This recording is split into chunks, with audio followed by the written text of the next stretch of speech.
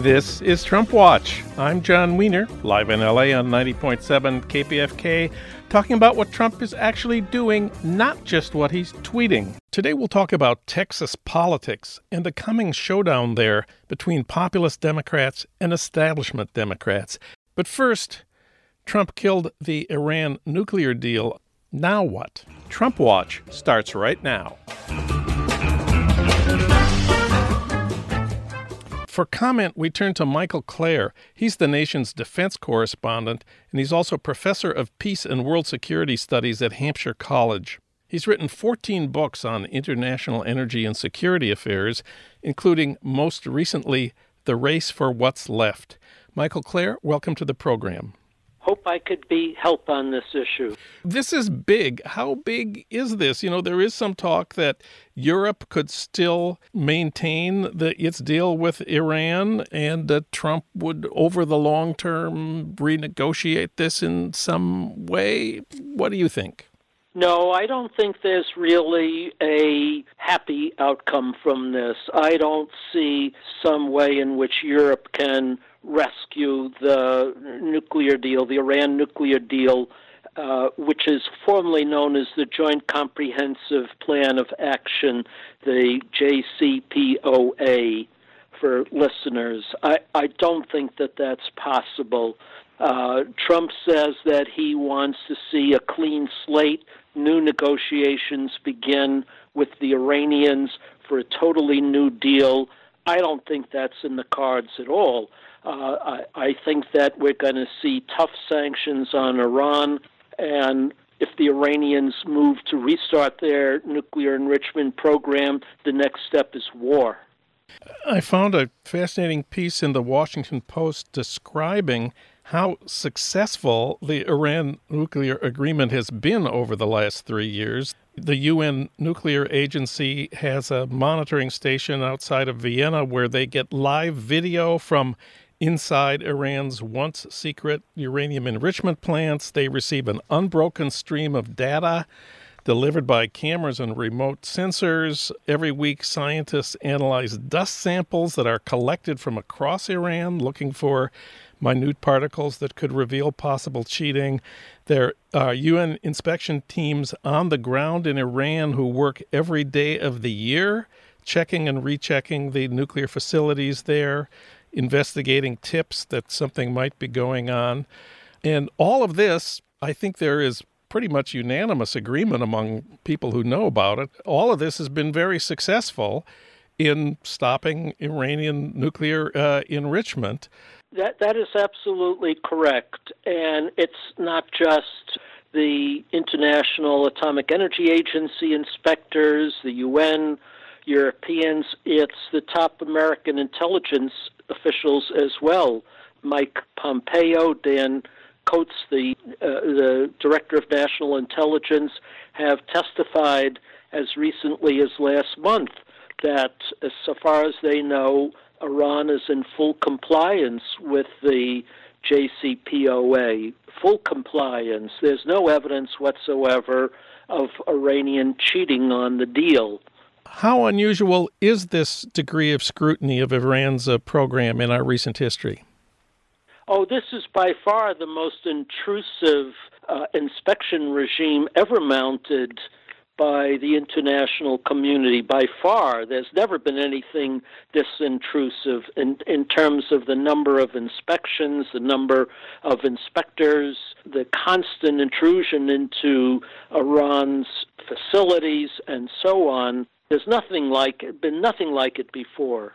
Now, Donald Trump complains that Iran is engaged in other activities that he finds offensive, like ballistic missile testing, like supporting Hezbollah and the Houthis in Yemen, and so on. And the Europeans and others also object to those activities, but those are not covered by the deal that the United States signed. So he can't say that those are, in fact, infractions of the deal.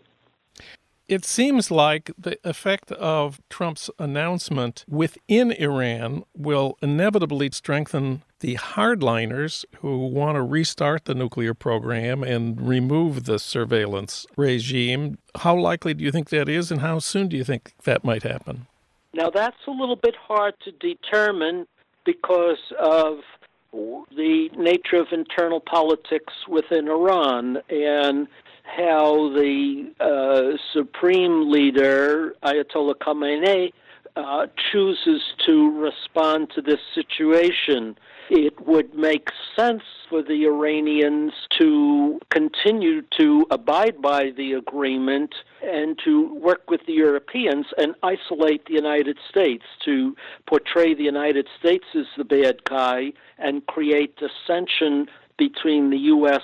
and its European allies over this issue, and not to rush into enriching uranium. And on the other hand, there are forces within Iran who feel that the deal never worked to Iran's advantage because the U.S. kept up economic pressure on Iran throughout this period, and so they never received the economic benefit they were led to believe they were going to receive. And so the hardliners may say, let's just go back into enriching uranium because that's to our advantage. How that will play out is impossible to say. And this agreement was, let me just underline here, not an agreement between the United States and Iran. It was an international agreement that involved not only Europe, but also Russia and China. I guess we should ask what Russia and China are likely to do here. Russia and China are going to say without question that the United States violated an agreement, was the rogue state, to use a term that the U.S. once popularized. U.S. is a rogue state defying international norms, scuttled a international agreement that was beneficial to the world community. That's what they're going to say. They're not going to be part of any effort to renegotiate that treaty. And inevitably, we have to talk about Israel. Israel sees Iran as its, primary enemy in the region. This will undoubtedly strengthen the hardliners within Israel. What can you tell us about that situation? Now, when we talk about Israel, in this case, you have to narrow it down to one person, Benjamin Netanyahu, who has made it a personal crusade to sabotage the Iran nuclear deal. And he has spent the past how many years trying to do that? He came before Congress in 2015 and tried to sabotage the deal, and he's been working at that ever since. So he certainly is going to be thrilled, and I'm sure he had played a hand in persuading Mr. Trump to do that. In fact, Trump referred to the intelligence cache that Netanyahu unveiled a few days ago, which supposedly claimed that the Iranians were secretly pursuing a nuclear weapon long after they had agreed to stop any such activities. The Europeans say there's nothing new in all of this, that Iran had stopped that long ago, and that in any case the agreement shut down anything they were doing, so it's irrelevant. Nonetheless, Trump referred to these materials that Netanyahu revealed a week ago. So we're really talking about Netanyahu, and I think he's thrilled by all of this. However, this is going to lead Israel on a collision course with Iran and possibly war, and I'm not sure everyone in Israel is so thrilled about that. I think you're right. You said it was French President Macron who said this could lead to war. I wonder if you have any comment on that. Well, I said at the outset that really the only option left for Trump is war, and he certainly threatened that in his comments in announcing the withdrawal from the agreement. He said that if Iran moved in the direction of acquiring nuclear weapons, they would suffer unbearable consequences for that. So there's no question that he has war on his mind. And I think if Iran does do something that he can justifiably claim as a cause, a legitimate cause for attack, he will certainly order American forces to do so. So, I don't want to say we're 3 months away, 6 months away, 9 months away, but we're now on a path towards war. Iran is a big country. How substantial is their military? What kind of military capabilities do they have at this point? Well, Iran is not capable of defeating the United States in warfare. There's no question about that. But it is capable of putting up a tough fight, and I think its citizens will rally to any attack by foreign powers. So I think the resistance will be fierce. What you have to worry about in the case of an attack on Iran is that it has allies throughout the region who are capable of great mischief. It has allies in the case of Hezbollah, and I don't believe that the conflict that might erupt will just involve the United States and Iran. If a conflict erupts, I think it will involve Israel. And Israel is likely to attack Iranian outposts in Syria, and that could spark Hezbollah, which has a huge trove of missiles, to attack cities in Israel. So this conflict could spread throughout the region. There are also Iranian-armed Shiite militias in Iraq, in the proximity to American forces in Iraq, that could also come under attack. So throughout the region, there are Iranian armed forces that are capable of inflicting great mischief and harm on American forces, on American allies. Once you launch a war, once you start a war, as Clausewitz once famously said, you lose control of what happens. The fog of war takes over. That's what worries me about this. The point really that should be made about all of this, I should be clear, is that President Trump has no plan B. In tearing up the Iran nuclear deal, he said, somehow we're going to force the Iranians to come back to the table and make a better deal, but that's utter nonsense. The Europeans say that there's no path to that possibility, and the Iranians say there's no path to that, and certainly Russia and China would not agree to such a path. So really, by tearing up the agreement, I can't see any other plan, any other pathway other than conflict. That's really the point that needs to be made here. Michael Klare, he writes about Iran and the United States for Tom Dispatch and The Nation. Michael, thanks so much for talking with us today. Sure thing. It's been a pleasure, even though this is a very troubling topic.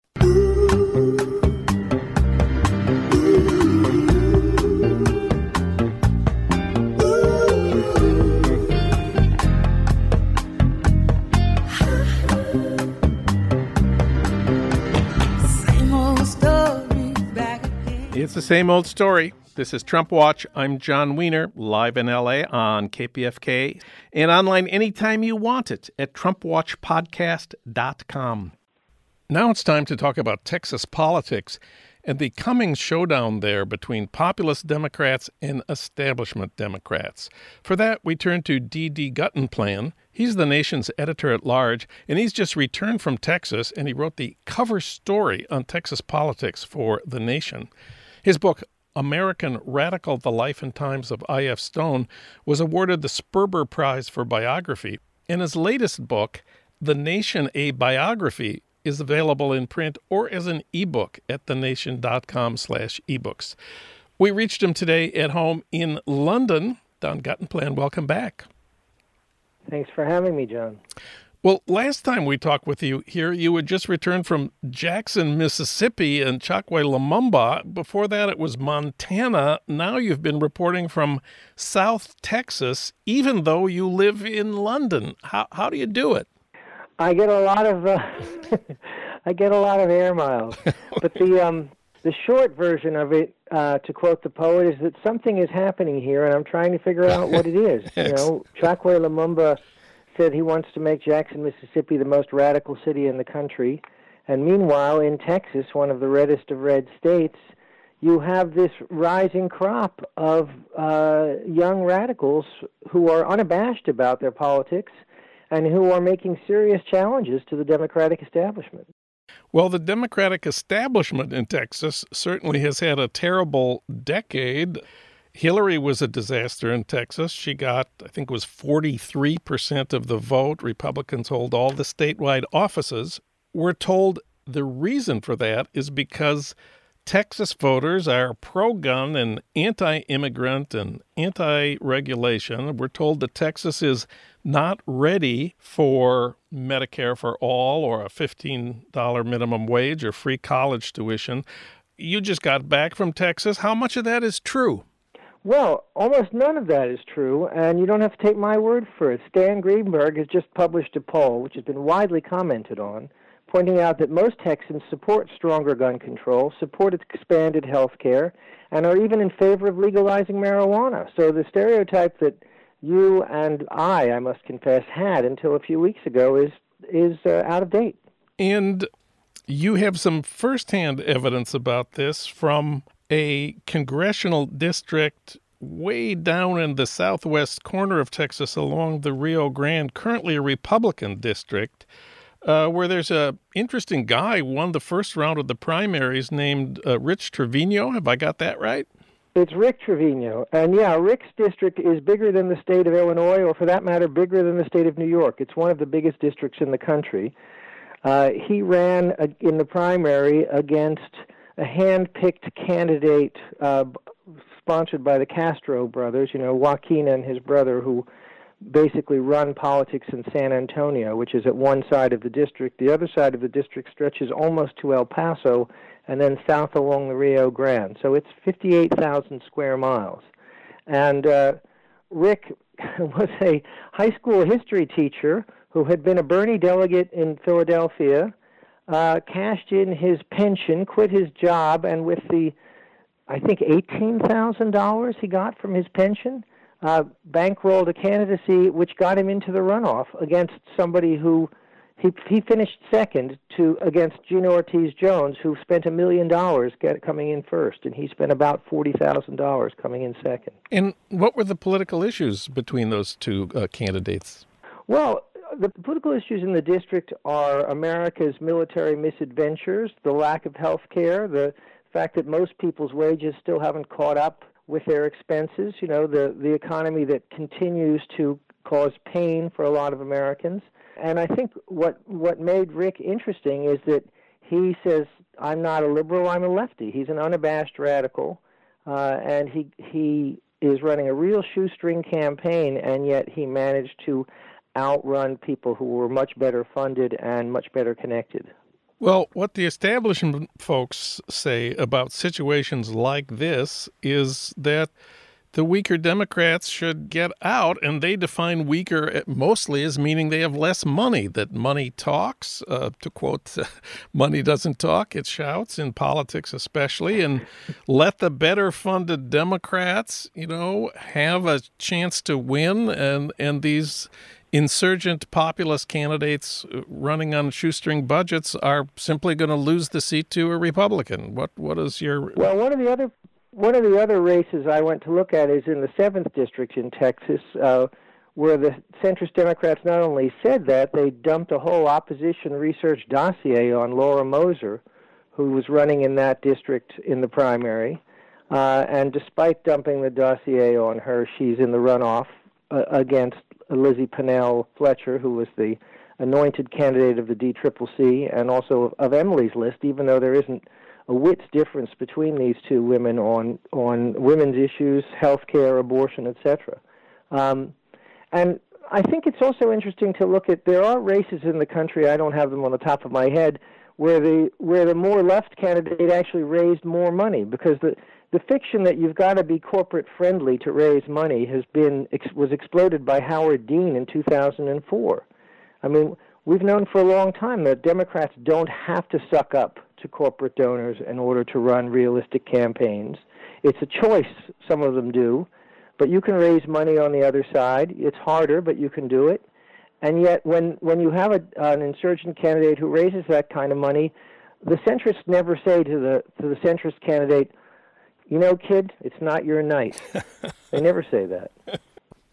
The person in Texas among the insurgent Democrats who everybody has heard of is Beto O'Rourke, who raised a lot of money. He is the hope of the Democrats to take the Senate seat away from the horrible Ted Cruz, and he made national headlines the quarter that he actually raised more money than the horrible Ted Cruz. Everybody says Beto is charismatic and young and appealing and speaks fluent Spanish. I've had a hard time figuring out exactly what are Beto O'Rourke's politics. I wonder if you can help. Well, I don't think that's an accident. I spoke to Beto O'Rourke, and I can personally attest to the fact that he is charming on the telephone. And I've spoken to a lot of his supporters as I drove across Texas. And I think what's interesting about Beto, and the thing, if you look at his pictures, he does have an uncanny physical resemblance to young Bobby Kennedy, the Bobby Kennedy who was John F. Kennedy's Attorney General. You know, he's got the buck teeth and the thatch of hair and the ready grin, and he's also very thin,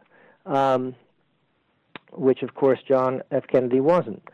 But the thing about him that reminds me uncannily of Bobby Kennedy was the fact that Bobby Kennedy was, if you'll recall, somebody who was beloved by Mayor Daley and the Daley Machine in Chicago, and was also beloved by Cesar Chavez and Dolores Huerta.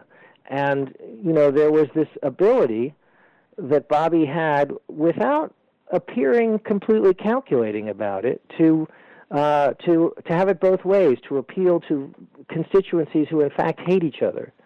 And I saw a bit of that with Beto O'Rourke in Texas. I mean, I talked to people who really, really don't like corporate Democrats and who love Beto, and then I talked to people who are corporate Democrats and who love Beto. And it's also interesting that, you know, he was a Hillary Clinton superdelegate in 2016, and yet he's come out for Medicare for All. And if there's any litmus test that separates the Bernie Krat sheep from the corporate goats, it's Medicare for All. And I think the fact that Beto has come out for it full-throatedly is interesting. You know, we're not supposed to punditize here, but I wonder if you think Beto has a chance. Well, you know, the one of the Texas newspapers said if you're going to bet on Beto, get odds. And I think that's probably reasonable advice. Okay. He's still a long shot, but, you know, to the extent that money talks, he's outraised Ted Cruz. And also, a point about Ted Cruz that a lot of people have forgotten is that Ted Cruz lost the Republican primary in his first and only competitive race. He was a Tea Party challenger who came in second, like some of the people I'm writing about from the left, who squeaked into a runoff, and then he just out-organized his opponent in the runoff. He hasn't faced a really competitive race since then. So it's going to be fascinating to watch what happens with O'Rourke and Cruz when they're actually competing against each other, because, of course, Beto has no significant primary opposition. My understanding of Texas politics is quite simple, and that's that the Democrats' big problem, aside from gerrymandering and vote suppression, is turnout. Latinos don't vote in Texas the way they do in California. That's because basically they don't have a labor movement led by Latinos that focuses on elections. And the basic question to people who think about it that way is, what's going to change that situation? Texas is certainly not going to get a vibrant Latino labor movement since it's an open shop state. Exciting candidates would help. And I just wonder, is your sense that Is Beto exciting enough to increase turnout significantly? Are the Castro twins capable of doing this? The Castro twins are not capable of doing this, not because they're not both reasonably charismatic, but because they don't really have anything to offer people to change their lives. I mean, this is the offer that Hillary Clinton made, which is that America is already great. We don't really need to change very much. And, it really annoys people, if not infuriates them, when they know from their own lives that that's not the case. I think that whether it happens this year or in a future year, I do think that Rick Trevino is a kind of candidate who can excite not just Hispanic voters in Texas, but also progressive and populist voters in Texas. And he's running in a district that's 70% Hispanic, but of course the voting population is not 70% Hispanic. So, that in a sense is what's going to make the difference for him. If he can excite Hispanic voters, then he really has a chance. If not, not. The other thing to say is that, Texas is not a Republican state, as they say. It's a Democratic state with a turnout problem. Yeah. And a large part of that, though, is not just the lack of a Hispanic-led labor movement, but gerrymandering. I mean, if you've been voting for years and nothing changes because your district is so gerrymandered that wherever you are, you're diluted by, literally thousands of square miles of white rural Texas voters, you begin to think it's not worth the bother. Don Guttenplan, his report, Texas Showdown, Inside the Battle for the Democratic Party, is the cover story in the new issue of The Nation. You can read it now at thenation.com. Thank you, Don. It's always great to have you on the show. Thanks, John. Always a pleasure to talk to you.